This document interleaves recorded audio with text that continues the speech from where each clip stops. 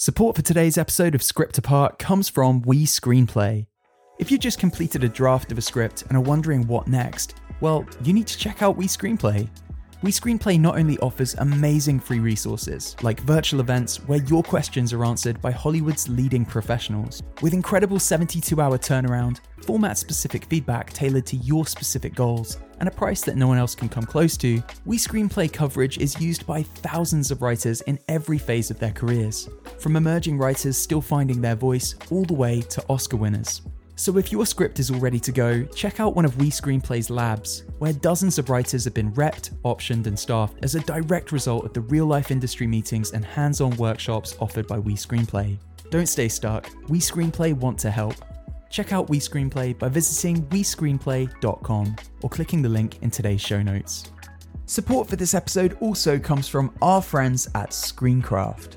Breaking into Hollywood as an aspiring writer can be a confusing, convoluted thing. Fortunately, Screencraft is here to help writers with both the craft of writing and the business of Hollywood. Screencraft has everything for your writing journey, from video lectures starring your favourite writers to hands-on career coaching with their excellent writer development team. These guys offer the best screenwriting competitions designed to help your talent shine, featuring judges that really know their genre, from top literary reps to Oscar-winning screenwriters. Hundreds of past winners and finalists have started their careers with the direct support of Screencraft.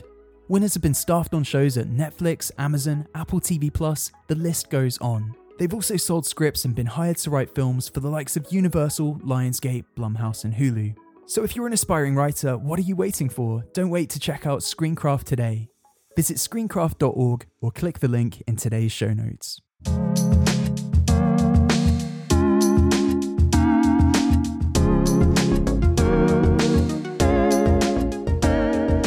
Okay, hey everyone, welcome back to another episode of Script Apart, a podcast about the first draft secrets of great movies and TV shows.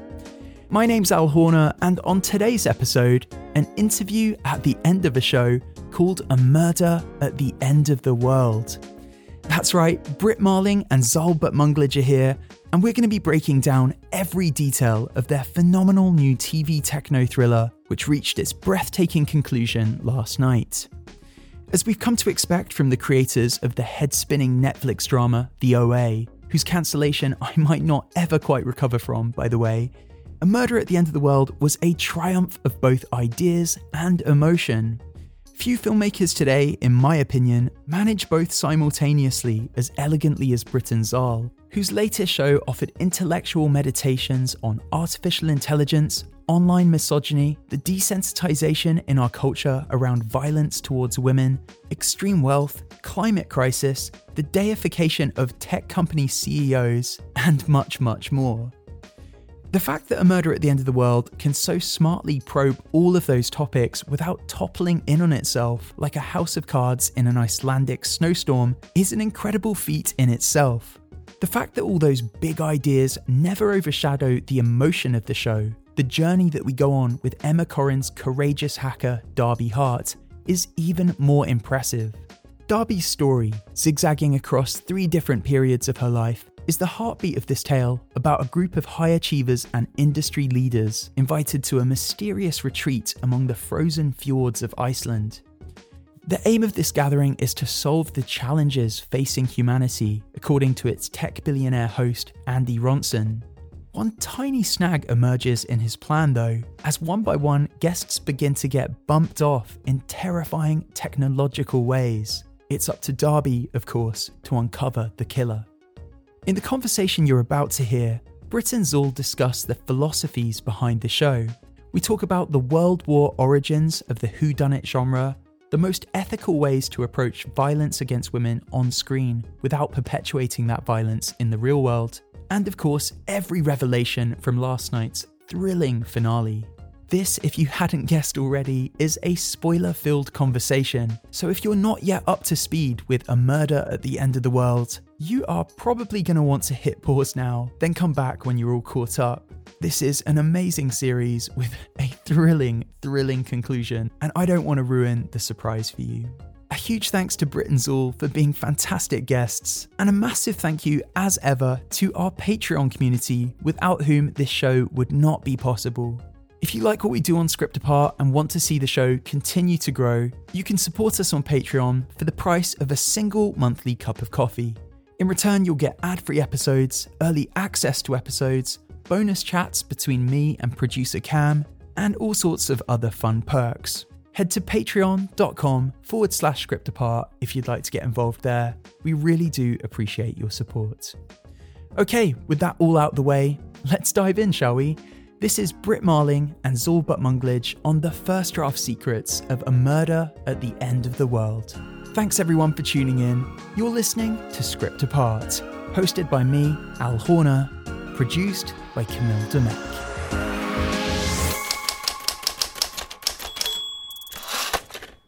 So guys, in an attempt to unlock my inner Derby heart, I tried coffee and Coca-Cola this morning. And honestly, it wasn't as bad as I was maybe anticipating. Like, I don't know, have you tried it? It's so funny you're bringing that up because we felt like we'd really come up with an impossible concoction and like a memorable one, that like Darby is so focused on her cases that she doesn't need just one shot of caffeine, she needs two and mixed together. And we thought it sounded terrible, tasted terrible, but then while we were in the edit, Coca-Cola actually released a Coke and coffee drink within a single bottle. So our editorial assistant called us down to the kitchen and opened the fridge, and it was just lined with all the real Coca-Cola coffee and Coke. So we poured little, espresso glasses of it for everybody and all toasted Darby and drank it. And I agree with you, it was not that bad. Yeah, it was kind of like an ultra caffeinated Coke float that makes you feel briefly like you're levitating before a terrible jittery crash. I mean, yes. I'm surprised FX didn't put like a parental advisory warning on the top of the show saying, do not try this at home. You will enter some mad caffeine vortex and crash hard half an hour later. I have to tell you, though, that caffeine vortex was very useful in the edit because we spent some long nights in the edit. And I sort of started to feel like we were Darby Hart in the end, double caffeinating and like working long nights to pull it off. Oh, I can imagine. Well, coffee chat aside, guys, God, I absolutely loved every waking second of A Murder at the End of the World. Massive congratulations on the show, which will have finished airing by the time this episode comes out, so we can get into it in spoilerific detail. First and foremost, what is the emotion for you both right now, kind of seeing this show out in the world, watching people engage with it week in, week out? It must be a wonderful feeling. Well, I have to say that this week, Chapter 5 came, the week that we're doing this recording, Chapter 5 came out. And that's an episode Brit wrote and directed. And it's just my favorite episode. Chapters 5, 6, and 7 are my favorites, but 5 takes the cake. And I've watched it usually we don't watch our work once it comes out, but I've watched it 3 times with 3 different groups of people. And it's just such a great episode. And I was watching it last night on this great big TV at someone's house, and I was like, there is not a wasted shot in this hour and 15-minute episode, and they're so beautifully, like, Brit's framing is so amazing, and the shots are all telling you something. And then that performances, Emma's performance, Brit's performance, Clive is so amazing. And, he's an actor that we admired for so long. So to see him, in this story, just a chill, and Harris, it's just amazing. And Alicia Braga, so the whole crew, and Joan Chen and Raul Esparza. So it's an embarrassment of riches. I feel grateful to just be involved. Is there an element of trepidation as well when you've written a whodunit, wondering if the audience is going to, in a time of like Reddit boards and speculation across social media, is there an element of wondering whether people are going to guess the ending, or is that not really a concern for you guys?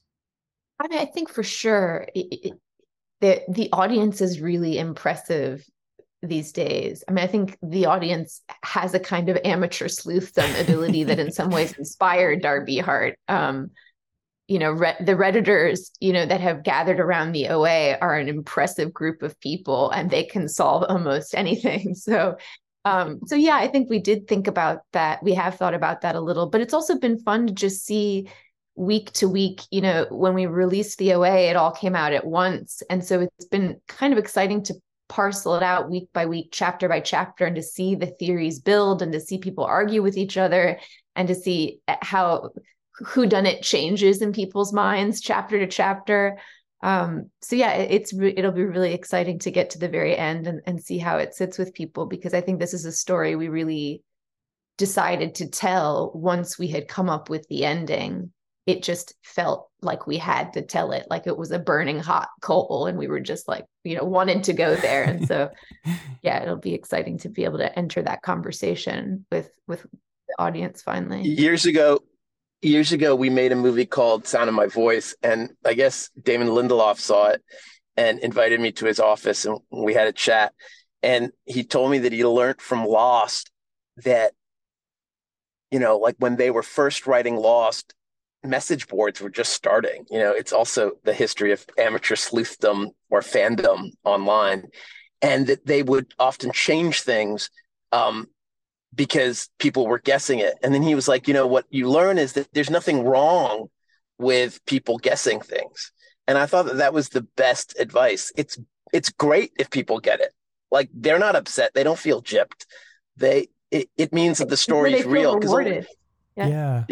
And a lot of whodunits these days, in an attempt to avoid that, make it so it's like virtually impossible for anyone to figure it out. But that's no fun, Yeah, and I also think that, for me, I can only speak personally, but as the series hurtled towards a conclusion, I was watching, yes, intrigued by the mystery, and yes, wanting to know who committed the murders and so on. But I think I was mostly there for Darby's character journey, which we can talk about because that feels like a bit of an inversion of the genre. But we should talk first about the seeds of the show. I'm no Darby in terms of online detective work, but I did come across one clue on the internet towards where your heads might have been as you constructed this show. So, Brit, in 2020, you wrote an incredible essay called "I Don't Want to Be the Strong Female Lead" that is so fascinating to go back to after watching this show. So many components of A Murder at the End of the World feel like executions of the ideas in that article. Can you tell our listeners a little bit about that essay and how Darby Hart is kind of the manifestation of its message? Because as a character, Darby, just as you were calling for in that New York Times piece, she feels like an important course correct, not just to the whodunit genre, but to kind of pop culture at large, just in how flinty and smart and empowered she is as this kind of agent of justice in the aftermath of violence, rather than another female character who violence is enacted upon. Wow. That was so thoughtfully put. I hope that I can even add something to that. It was the coffee and Coke that did it. It was a coffee and Coke combo. Yeah. You nailed it. I guess, I think I wrote that op-ed for the New York Times because I was feeling this kind of roiling in my stomach a little bit, which is that it was hard to put your finger on what feels like it was happening in storytelling at that moment, which was there was this understanding that the history of women in storytelling had kind of been an oppressed history, and that women were often relegated to playing, side characters that were very underdeveloped, the wife, the girlfriend. And it felt like we knew we wanted leading female protagonists, but then it felt like the immediate way to contend with that or to write those women was to define their strength in what had been, you could say, I guess, very masculine ways. So it was just this influx of stories with female assassins, as if the way to talk about female strength is just we'll give her the gun, let her kill everybody in the room. And that is a kind of strength, of course, but it saddened me because it felt like it was a strength that was defining it through power and through domination and through the sort of perpetuation of these themes that we all know are not very good for us or very good for the world, And so it felt like, God, is there not some way as women start to write and tell stories that we can't birth characters that change our values for what we even think strength is? How about listening being an incredible strength? And I think Darby, gives space for that. I think she listens as much as she talks, or empathy or feeling, or these qualities that I guess have been considered quote unquote softer, and therefore not as easy to portray, not as easy to make dramatic or cinematic. And and also then not as valued in the world. And so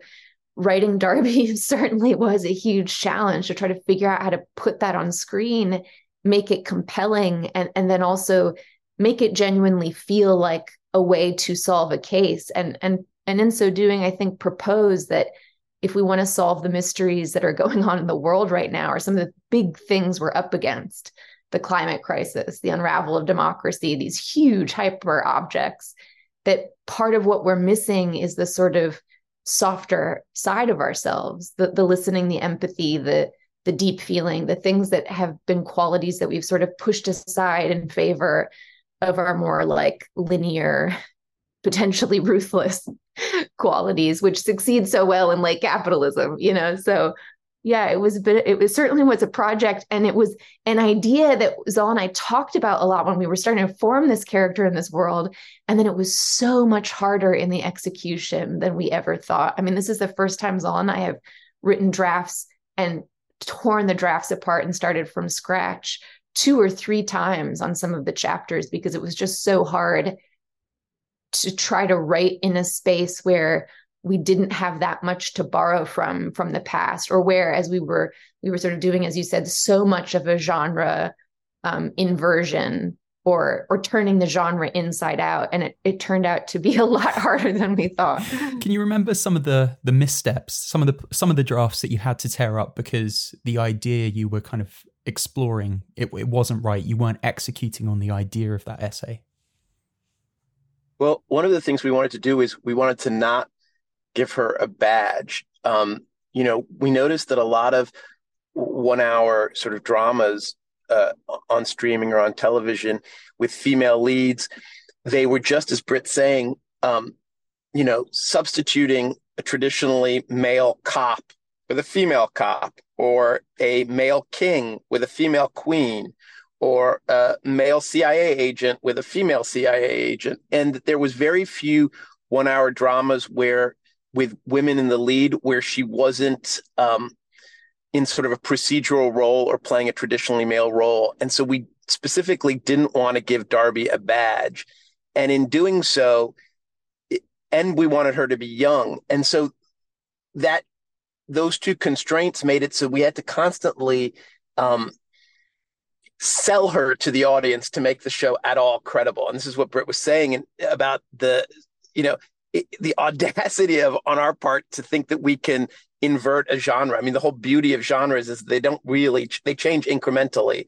So the idea of like whole change is, it sent us down a lot of rabbit holes. Like, one of the things we had to do is chapter 2, in order for it to work, that she can solve it, you had to show how she became a detective as a child, how she came onto her dad's crime scene. Well, that immediately begins a 3rd story, basically. And so you're not keeping up with the speed that people are normally used to at the beginning of a 2nd chapter. But there was also so much pleasure in that. Those scenes with Darby and her dad are some of my favorite in the show, and Emma did such a great job portraying that. And it helps you. What's cool about long format is by the time you get to chapters 6 and 7, you have had those childhood memories with Darby. You saw her ride her bike by herself from the morgue to her empty house. You saw her climb the stairs in the dark and sit at her computer, which was the only hearth in her sort of motherless life. And those things are kind of essential for how she solves the case, in my opinion. Well, just to linger on the essay for just a moment longer, there's a line in that piece that I think is so powerful. Our narratives tell us that women are objects and objects are disposable, so we are always objectified and often disposed of. And my interpretation of that line, Brit, is that it kind of speaks to how there's a cycle that we're stuck in as a culture in which violence against women exists. So our pop culture reflects that, but in turn, that then dooms us to more violence against women in real life because it's so normalized. We're unable to imagine a landscape without violence against women because our media is so saturated by the imagery of female bodies, broken, bruised, murdered even. How did you begin to build that realization out into some of the rules of what you were and weren't going to do with this show? I think it's so cool that you're describing that cycle, because I think it's really true. We have this idea that that it's somehow not actually connected, that like, oh, the violence on screen just reflects what's in the real world, but it isn't a part of creating it. But of course, if you're a young person and you grow up and every procedural you've ever seen or every mystery you've ever seen begins with this dark, erotically charged women, erotically charged dead women on the ground, and that is the sort of engine, the nuclear reactor that powers the whole story, like those images then become a part of you, and what you desire or can find acceptable in the world. So I think for us, it was a real challenge to figure out, well, how can you talk about violence against women without perpetuating the image system that continues it? And one of the things we came up with, I think that's an ongoing task. I don't think we by any means solved it, but I think we were doing our best attempt. And one of the things that we found was thinking about showing bodies as bones, literally taking the flesh away. So you can't make it an erotically darkly charged image, but you are also contending with the loss of life. I think other things we tried to do is we tried to really stay rooted in Darby's POV. If you think about the word private eye, it's literally private eye. It's like the world according to this perspective. When you watch Chinatown with Giddy's, you never leave Giddy's POV, and so we tried to do the same thing, which was challenging to write, challenging for Emma to perform, because they're in literally every scene. But I think by doing that, when we approach death or when we approach a crime scene, we're really in the world according to Darby. And so Darby takes us down to the ground with the victim, and the way she sees the victim is different. What she sees is different. Her interest in the victim's life, finding the victim's name, like a sense of restoring that name and therefore her story to the victim, is the thing that she's prizing over sort of becoming obsessed with the serial killer's mind, and his dark creativity and his cleverness at eluding authorities, that isn't as foregrounded, I think, for her or for us in telling the story. I think we're trying to sit more with the victim. And I think part of that is like, obviously spoiler, when Bill dies in chapter 1, so much of the story is about then Bill. It's not like we kill Bill and then, you don't know anything about Bill. It's like you spend the rest of the time giving narrative real estate and space to that life that was lost, as a way of saying like, well, when we take lives, that matters, like who the life was behind the body matters. Darby as a character kind of offers a great blueprint for how we as a society should perhaps be thinking about violence towards women, right? Like growing up with a dad for a coroner, she's been exposed to dead female bodies her entire life. And she's had every reason to have become numb to that violence because of it. But instead of being desensitized, every single female body, every single dead female body that she encounters just seems to motivate her more in stopping that violence. Like it's what's led her to hacking and what's led her to digital detective work. That doesn't feel like an accident. Can you tell me about this component to her character and how you threaded it in? Yeah, I was just thinking about how I think Zal portrayed this really beautifully in chapter 2, both the sense of being a little girl in the car and her father getting out and going to the crime scene and feeling called, and that feeling like an almost metaphysical thing, like a haunt, to see what it is that her dad does and to know that something's out there calling her. And then to watch that enter her young adult years and to have her father be like, well, here's this, box of bones, like go file it away. And she's filing it away in the morgue backlot. And it's just like box after box after box of Jane Doe. And she's supposed to just put it away. She's supposed to forget, like her dad can forget, and she can't. It's like, and I think Zal filmed that so beautifully because she walks away from the box and then she stops and you're with her face as she's trying to let go, but she can't let go. And so she turns back around and gets the box and gets the evidence and makes it her personal mission to solve it, and to solve it with a group of other outcasts online.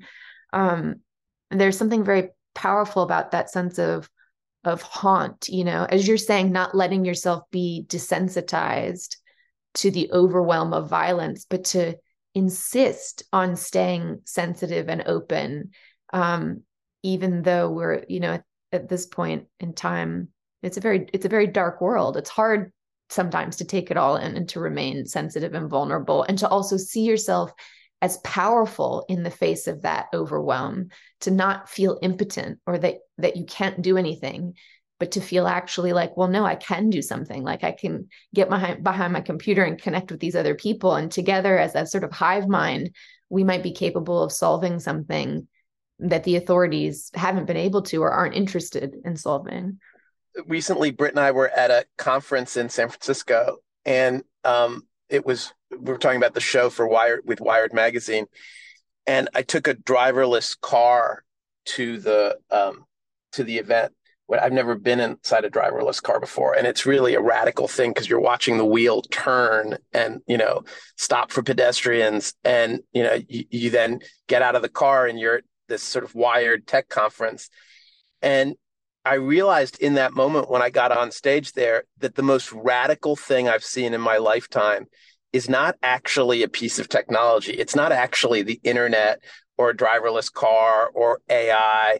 The most radical thing is women telling stories for the screen, not only writing them, but also directing them. And that is going to change the world way more than any of these things. And so I thought that was connected to your comment about Brit's essay and the movies that we've seen come out in the last few years. Anatomy of a Fall. I don't know if you've seen that yet, but yeah, so good. Yeah, it is so good because I've never seen that. I know that woman, but I've never seen her on screen before. So she had eluded me in theaters or on home video or whatever, but I had known her in real life. And so you realize that this amazing group of people had been shut out of being put on the big screen. And the moment someone puts that woman on the big screen and makes you fall in love with her and makes you understand her, you can never go about your life the same way. And that is the single most radical act possible. And we're just in its infancy. Well, I'm so glad that you brought up the driverless car, because that is a great segue into something else that we need to discuss. There are themes of tech and themes of capitalism that also kind of run at the heart of this tale alongside violence against women. This is a whodunit set at the private residence of a tech billionaire. Tech CEOs are, they occupy such a big space in our cultural landscape right now. They're deified, they're divisive, they're arguably quite corrosive in terms of the impact upon our society. I know there are benefits to the decision to kind of involve a tech CEO and to make this a story set in like his private hotel in the middle of the Icelandic wilderness. For a start, it allows the show to be localized to one tinderbox location, which, is pure Agatha Christie. It also allows you to invent these other guests who've been invited and, who are all strangers to Darby and strangers to each other, which in turn makes them all kind of a suspect in this story. Thematically, though, can you tell me what was so alluring about making tech a part of this story? What felt important about that subject matter right now, so much so that you were going to kind of thread it into Darby's tale, which didn't really necessarily from the offset need to incorporate like a tech component? Well, I guess it's funny you hit on definitely the first part of it, which is, Zal had come into one of our writing sessions, which I should say we've been making stories together in one way or another since I was literally a teenager. I was 19 when we met. So a lot of our storytelling just comes from also like life and sharing ideas about life. And one day we were meeting up about, writing, and Zal came into that session and he was like, I was reading about the whodunit as a genre, and it came to popularity for the first time between the First and the Second World War, which is so interesting because it's another time when huge technological leaps are happening and are also happening in terms of death and mass destruction. And everyone's kind of looking around in that period and being like, whodunit? How did we get here? Why? Who's to blame? And so this genre comes to popularity. And as you said, in the Agatha Christie version, the seat of power at that time was, of course, the British manor home and all the characters that, that fill it, that populate it. And we were talking about that, and it felt like, well, of course, the seat of power now is Silicon Valley and these tech fiefdoms that are forming, where it feels quite complicated that we're in a place where, and I think we saw this even with the strikes recently, the Writers Guild and Actors Guild striking together in Hollywood, that it kind of feels we've entered the zone in which, you know, governments and corporations, and there is no body or entity that has been able to kind of check the growing power of these tech fiefdoms. And so the result is that it feels like it falls on the people or labor. You know, if we, the laborers, writers, actors making these things, don't stand up and insist on certain guardrails or protections, or to be compensated fairly, you know, all these different things, then no one will. And so I think we were feeling some of those currents even 4 years ago when we were coming up with this idea. There was this feeling that we were giving a lot away to the technological world without even fully understanding what we were giving away, how our data was being mined, how our lives were being mined, even just on social media. I mean, we're all these content creators basically for free, you know, doing the work that magazines and publicists and, you know, culture curators used to do as a paid job. We're just doing it for free on our phones, you know, and meanwhile, all our data is being mined and repackaged and sold. And so I think there was this sense we were feeling that like something was afoot, and everybody was also kind of looking around and similarly asking who done it, and that there was something ripe in the center there to try to contend with some of these things we're all feeling, which there are no easy answers to. Yeah, I'm so glad that did become an element of this story, because, well, I found it so cathartic because it is such a contemporary concern, and I think it is on a lot of people's minds. Once you knew this was going to be a show about this young hacker brought to a tech retreat, I'd love to know how it was that you started to amass the other elements. Like, well, first and foremost, it of course hits so much harder the fact that the murder that Darby must solve is someone so incredibly close to her, Bill. The structuring of the first episode is so clever because first you fall in love with Bill, like the tender sing-along in the car to No More I Love You, which, by the way, amazing song. That really endears you to him and to their relationship. You then have a scene in the basement with Bill in which he kind of seemingly puts himself in the way of a bullet for Darby. The chronology of all these events makes you think that perhaps Bill died in that scene. And then you reintroduce him at the retreat. And because of that fake out, you never anticipate that he might be murdered there, or at least I didn't. You know, as you say this, it's just so funny because I realized, like, if Bill was the girl character and we had a detective that was a guy and his girlfriend appears 7 years later looking beautiful, and, you know, they haven't seen each other and they go for this walk and then she dies and he has to solve it, that would be so normal. Like, I didn't realize how normal that model would be until you just said it. And so I think there's something so sort of off-putting and strange that he dies, because the thought that he could die is not something any of us are prepared for. Even when I watch the pilot now, it's not something I'm ready for. Brit, I'm just curious how you're gonna answer this question. Well, I didn't even realize till you said that out that way.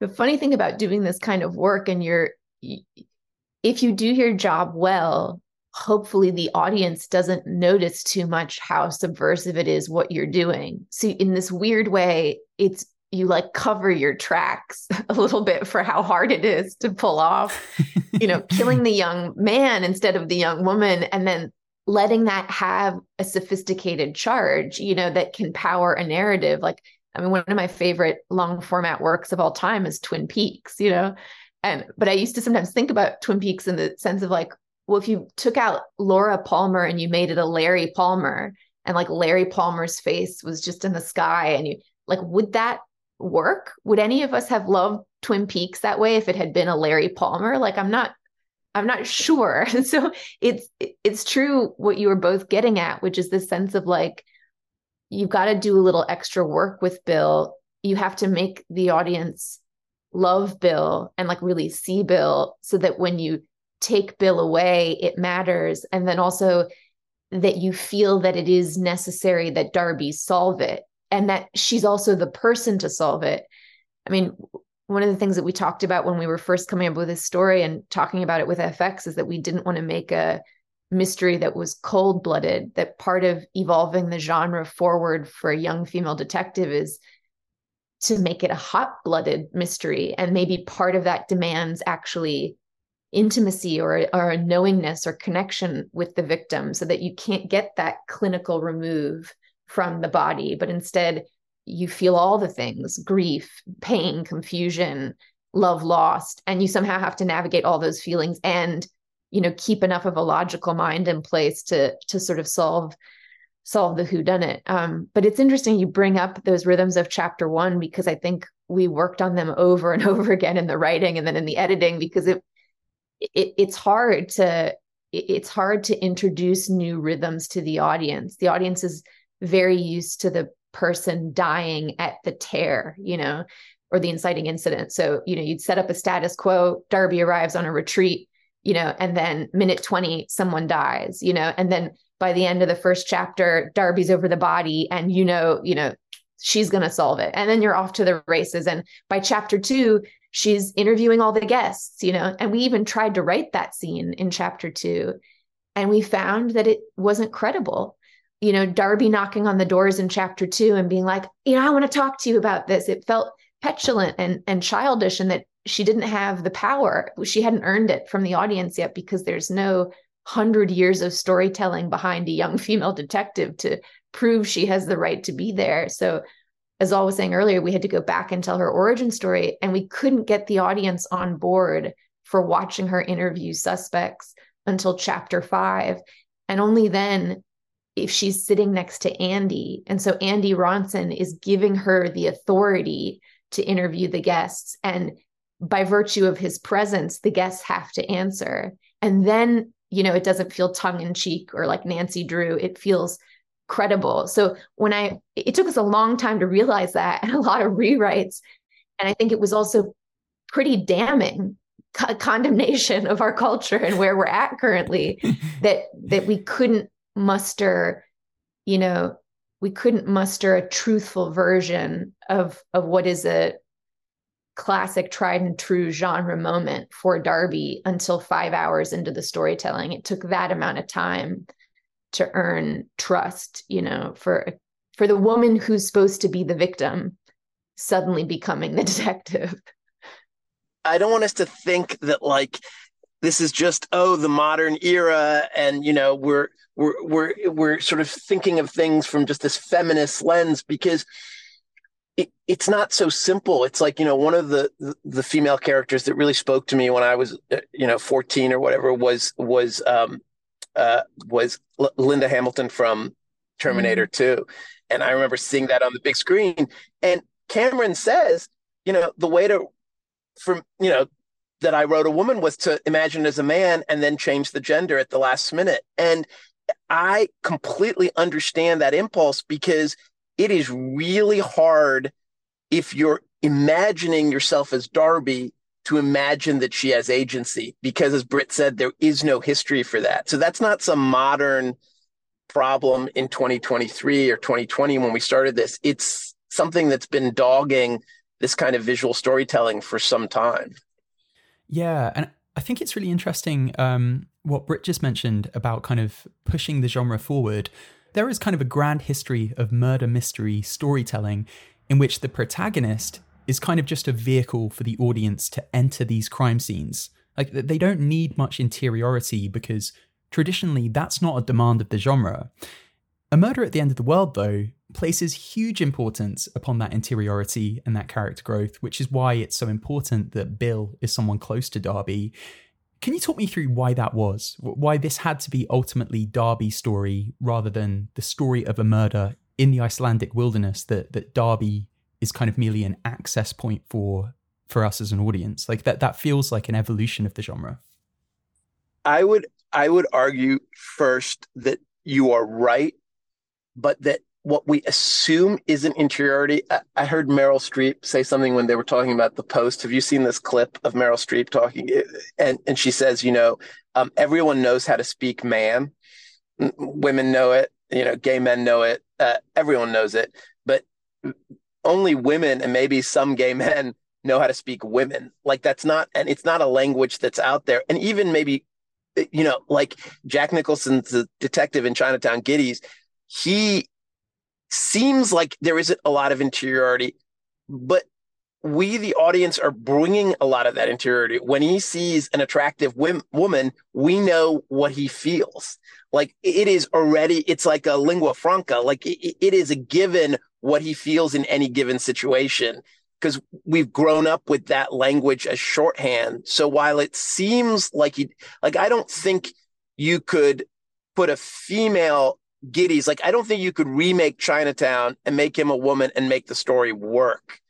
So it's not only that we wanted to give Darby interiority, as Brit said, to make the story hot-blooded rather than cold-blooded, but we also, in order to pull Darby off, we needed to give her interiority, because we needed to sort of, ourselves as audience members and also other audience members, needed to believe that this person was worth following for 7 hours. That makes sense. Can you tell me how you then, once you did lock down who Darby was and who Bill was going to be in relation to Darby, can you tell me how you decided on the other types of personalities who might also be invited to the retreat? It feels really smartly balanced in that these other people invited to this Icelandic hideaway, they aren't just there to be potential suspects. They each seem to offer either a different perspective to Darby, or they have something to say that allows the audience to contemplate the themes of the show in a different way. How did you map out that supporting cast of characters? It's so interesting you're bringing that up, because they changed a lot. And I think part of them changing a lot as we were writing was trying to find that correct balance, which is, first and foremost, the guest has to be somebody that either Andy or his wife Lee would invite. And so Andy has his interests, and then Lee is his wife, who's a former hacker and coming from more punk roots. There are also choices she would make. And then what are the sort of rifts that might form between guests coming from different sides, from Andy's world or from Lee's world. I think also there was the feeling of, if Andy's really sort of calling this meeting of the minds and trying to reach to people outside the tech community, but who may have used elements of technology in their work, who best to create a group that feels like it would have a lot of differences of opinion and perspective. And so thinking of Martin, the filmmaker played by Jermaine Fowler so beautifully, or Pega Ferdoni as the Iranian activist, or Javed as, the climatologist, just trying to bring people from really disparate worlds to offer different voices, both in the context of the retreat, but then also, as you pointed out, to give Darby a different perspective on things. I think it worked out really well. And we had Avi Kaufman, our casting director, worked really hard with us to really find and fulfill those roles. Because they're not, we tend to write, people that it's not necessarily as easy as just finding the person in LA or New York who can play this role. It's often about, really, really reaching out there and finding people that haven't been on screen as much in the sort of Hollywood sense of things. You mentioned there were some different iterations of characters who you were contemplating putting in the supporting cast. Are there any in particular that kind of stand out in your memory? Well, there are some relics in there too in the screenwriting. At first, the activist was Brazilian, and and then we were like, well, what about Iranian women? They seem like they are natural activists, and mind you, this is before the uprising last year in Iran, where the women did lead the activism. So we were just sort of imagining it. The astronaut had originally been based on an Iranian woman who was an astronaut, which was a real character. And so we sort of do-si-doed. We had the Brazilian play the astronaut and the Iranian play the activist. And that worked really nicely. So it was those kinds of changes.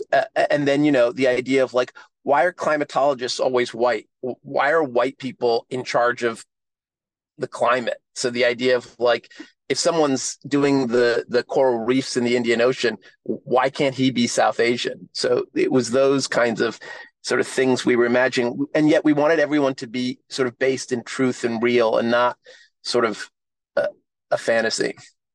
And one of those supporting characters is, of course, Lee Anderson, who you play, Brit. I'm really curious to know who she was to you, and also whether there was anything that she was meant to represent in terms of, I guess, like the kind of masculine dominance of Silicon Valley, because it feels really pointed that she was a talented generational hacker. But when we meet her, you know, she's come to occupy a much more traditional gender role, which leads me to just wonder if there was anything that she was meant to represent about either tech culture or online culture and how it kind of positions women. I think part of it, to some of what we were talking about earlier, is just exploring, you know, we have friends who were hackers in the really early days of the internet, and they described it as having this incredible freedom. Like it just wasn't formed yet. It could literally be anything. And it was so intoxicating for people, and especially young people.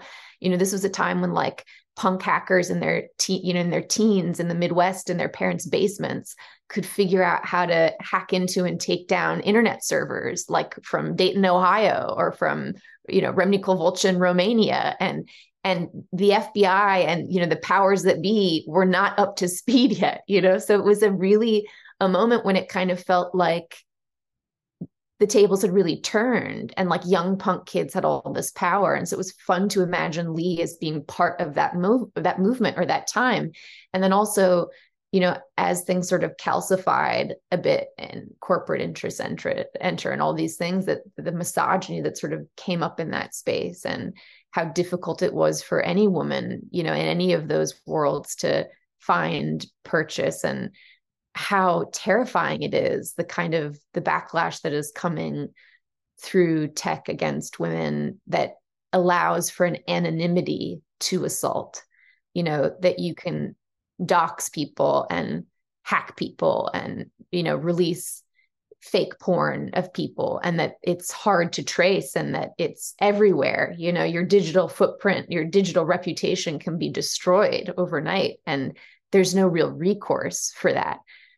So we wanted to explore some of those themes, and then also how, you know, someone like Lee, who's really capable, really smart, really powerful person, finds herself so, you know, shocked and destroyed, and in the wake of that seeking the power of a powerful man and his protection, you know, it can be sometimes what happens. And I think, of course, this is obviously a real spoiler.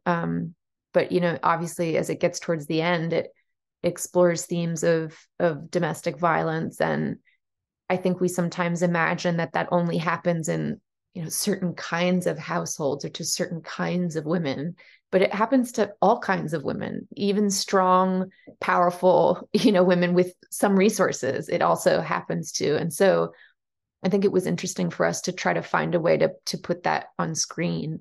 Yeah.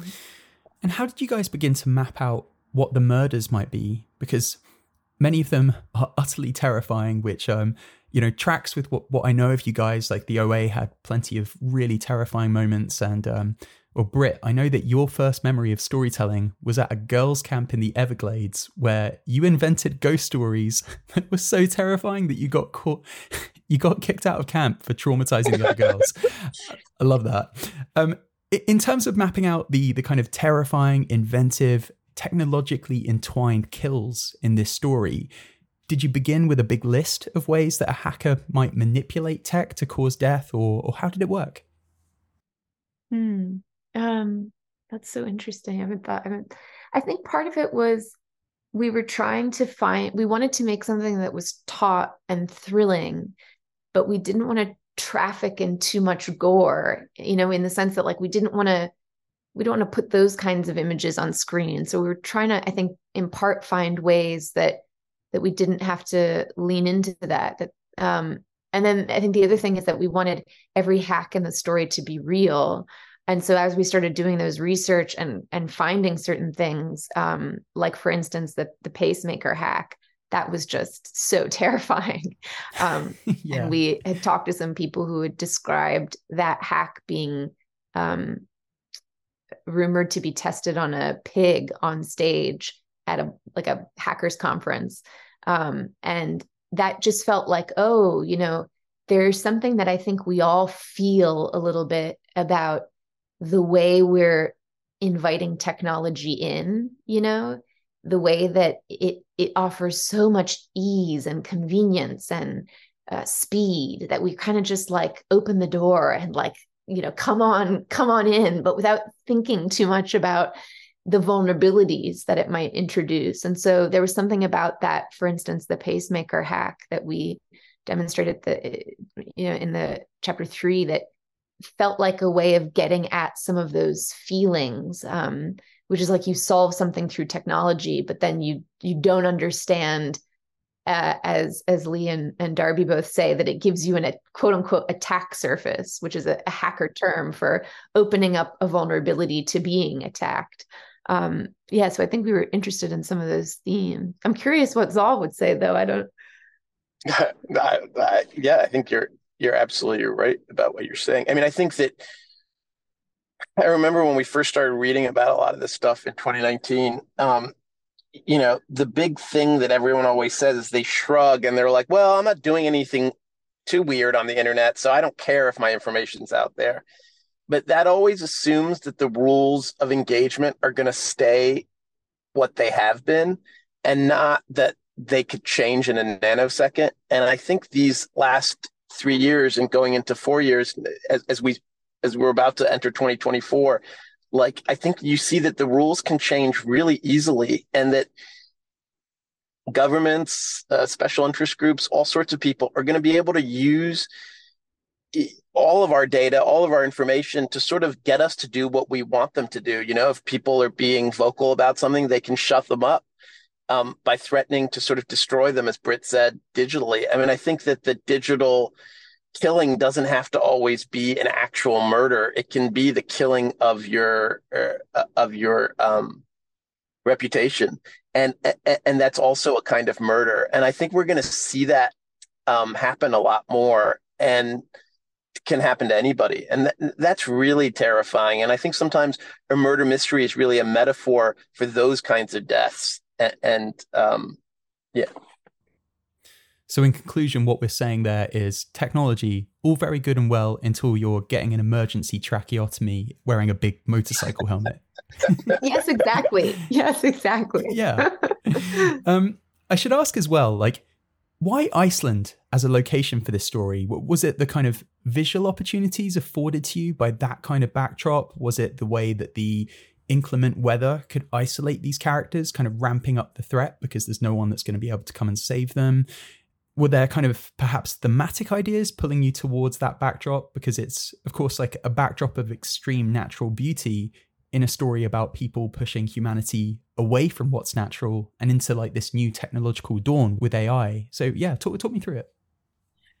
I just thought it was beautiful that so many of the things you enumerated were so many of the things we were feeling. Like, I think part of it was certainly thinking about, especially in these cities, we feel so powerful and so certain of our power. And then you put yourself in certain remote parts of Iceland and you have to completely surrender to the elements. And there was something very interesting about the idea of Andy, as this tech billionaire, building this sort of boutique hotel out there that in the beginning feels so luxurious and special. And you're on this fun bit of, tourism. And then as you realize how remote it is and surrounded by these, razor sharp peaks and frozen landscape and the climate crisis changing the directions that storms approach from, how much snow they dump, how long they stay, these are all true things. We experienced that as we were shooting in Iceland. Like nobody, no matter how much money they have in the world, can meet up against those forces and defeat them. And so I think a part of what the show wants to ask is, why is anyone even attempting to defeat them? This idea that we need to pit man against nature rather than that humans are, of course, of nature, like our our veins are in the same pattern of the veins of leaves, like we are ecology. We are of ecology. And the more that we try to divorce ourselves from ecology and punish it and subjugate it and extract from it and create wealth from it, the more that I think it's pretty obvious at this point to everyone, we're going to meet with our comeuppance. And that even if you have, this fabulous bunker in the snow, to what end, like it's all going to fall apart on you. Zal, anything to add on that? Well, just that we had an instinct, for this sort of landscape and the pristineness of Iceland. We had never been.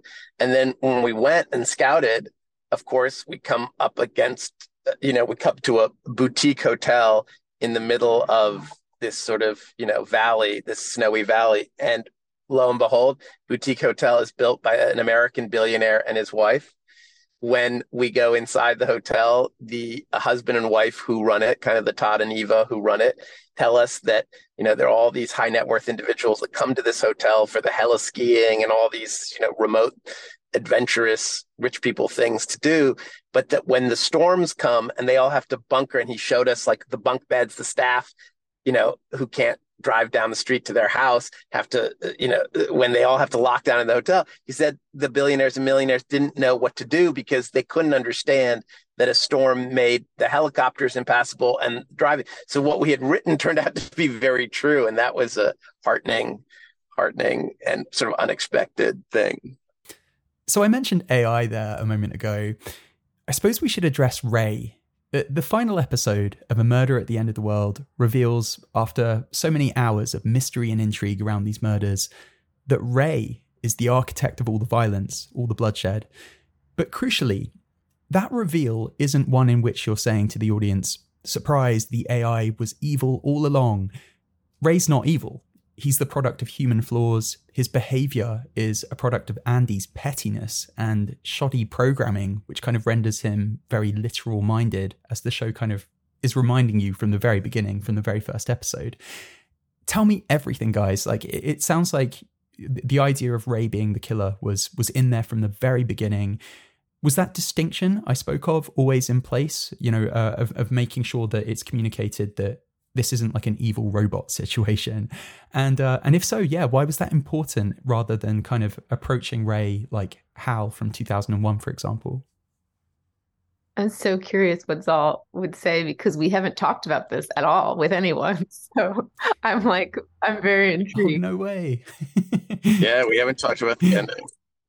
I think I would say, Brit, that it's the banality of evil. It's not, he isn't, his sentience is our blind spots, really. And, when we decided to make Andy an architect of AI, some friends of ours and other people we talked to were like, oh, AI, that's always in movies. That's not going to really happen for a long time. Like, try to do something else in tech that's more realistic. And every time we wanted to, we like to take the advice of friends and stuff.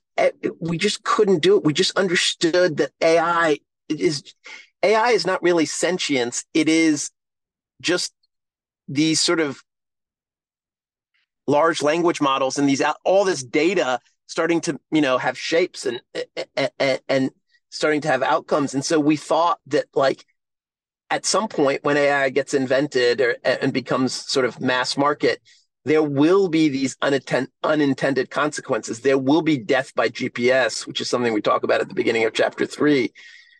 I just don't think we ever, it never even crossed our mind that we would years later have the show being released and we would have a conversation with you, and that AI would be alive and well in the world, and that we are months, if not a year, away from something like this actually happening.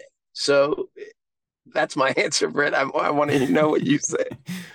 Well, I think I think what's hard about how Hollywood has maybe traditionally portrayed AI and how we ourselves have often thought about it is that we want to give it these human qualities. We want to say things like, well, the AI read all this.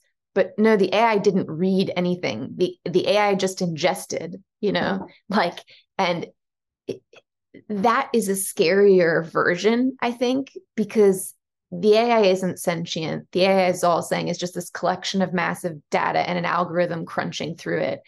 And so I think, there's an expression I read, the writer Ted Chiang, who wrote the wonderful short story that is the basis for Arrival.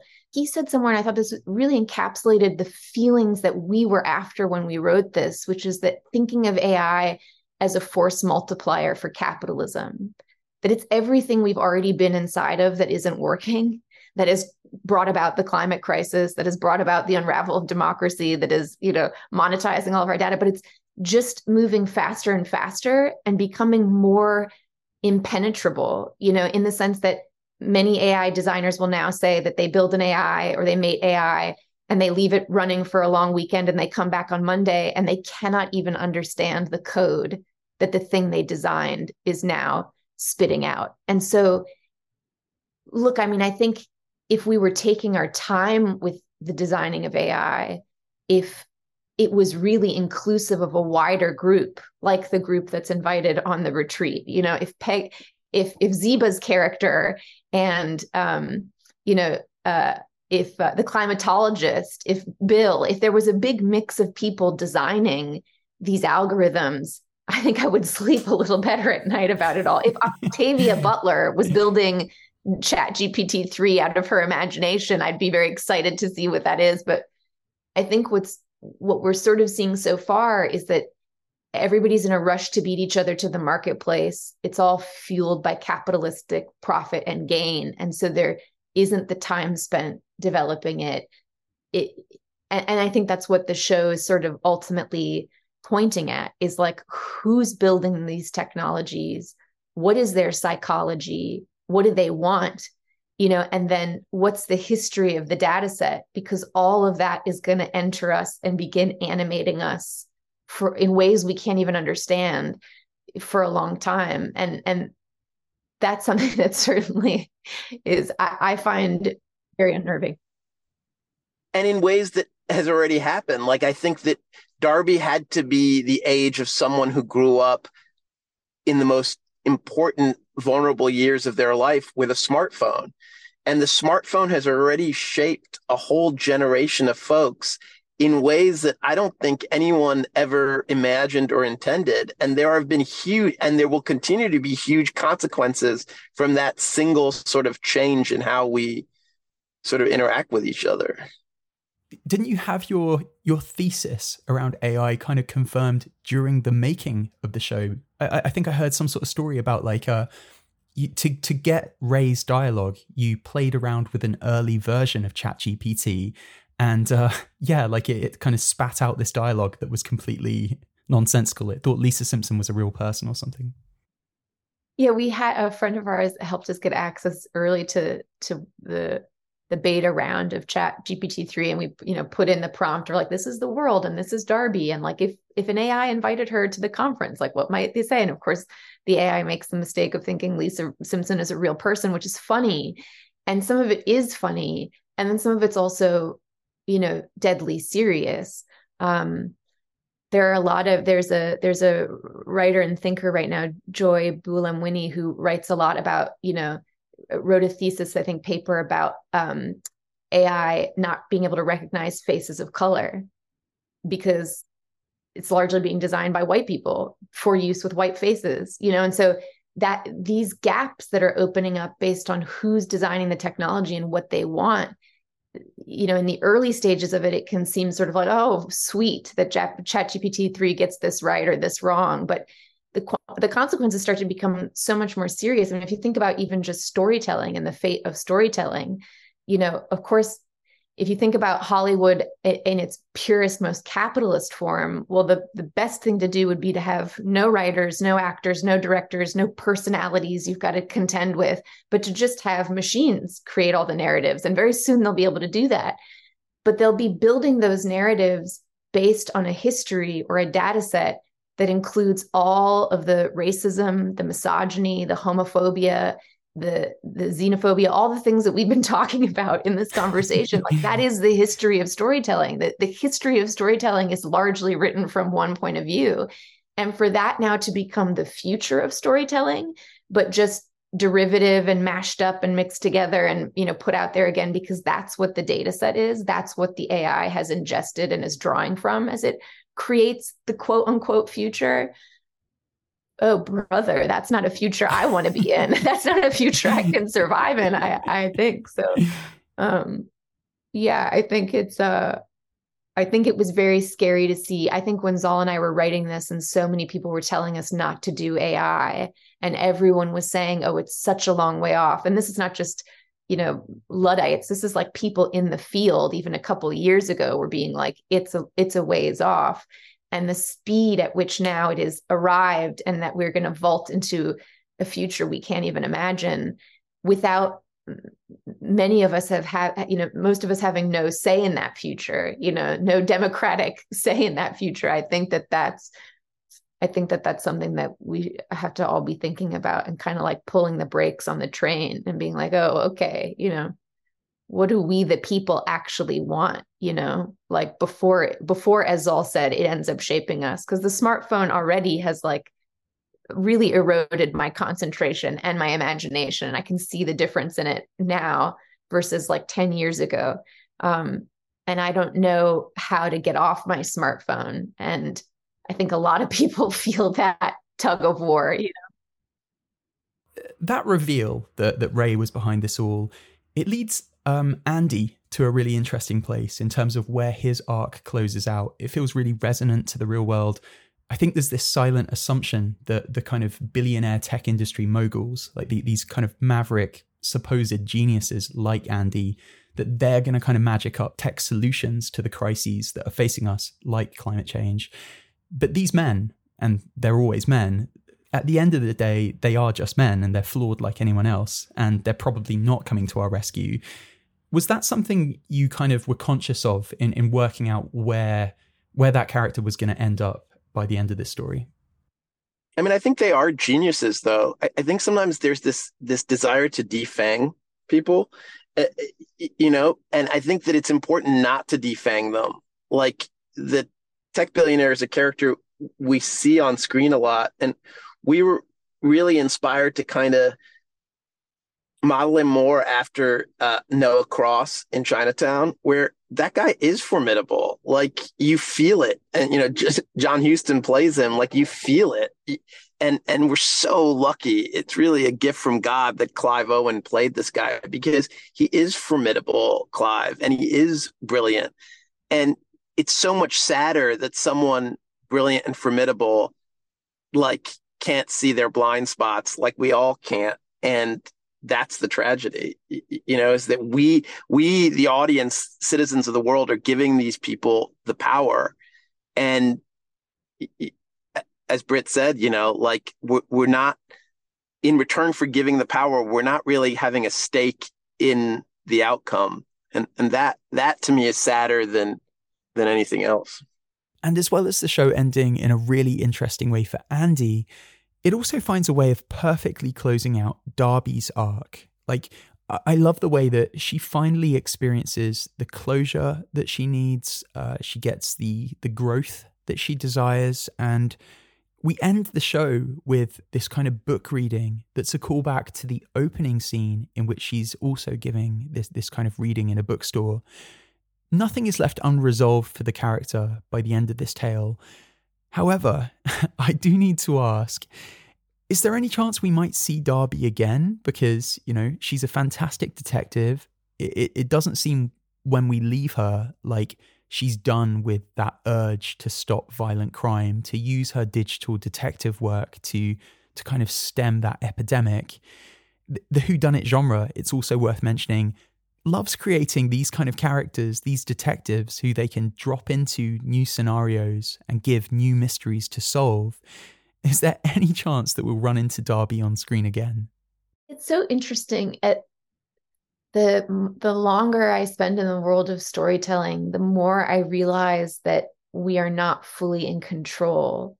in a really beautiful way. Like sometimes you think authorship gives you all this control to, decide what the narrative is going to be, but the world's changing so quickly now.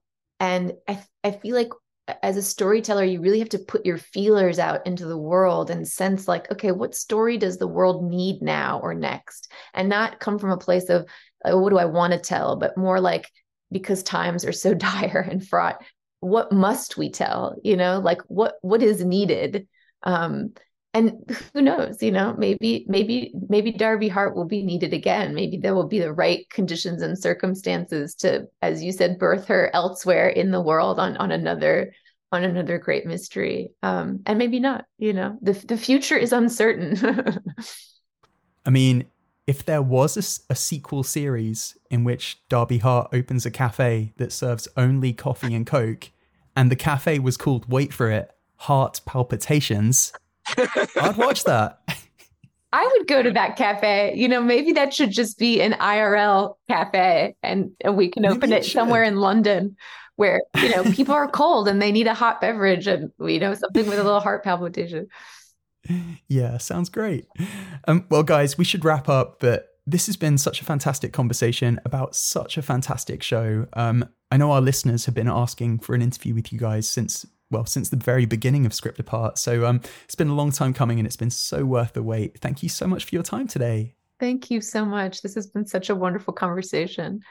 Yeah, it's always so amazing when you learn more about like what you've been working on from someone who's just like taken it in so thoughtfully and has asked such good questions. So thank you for having us on. It was a real honor. The pleasure has been all mine, guys. We'll do this over coffee and Cokes next time. I would really love that. In person would be so nice. Get out from behind these screens a little bit, At Heart Palpitations. At Heart Palpitations, yeah. You've been listening to Script Apart.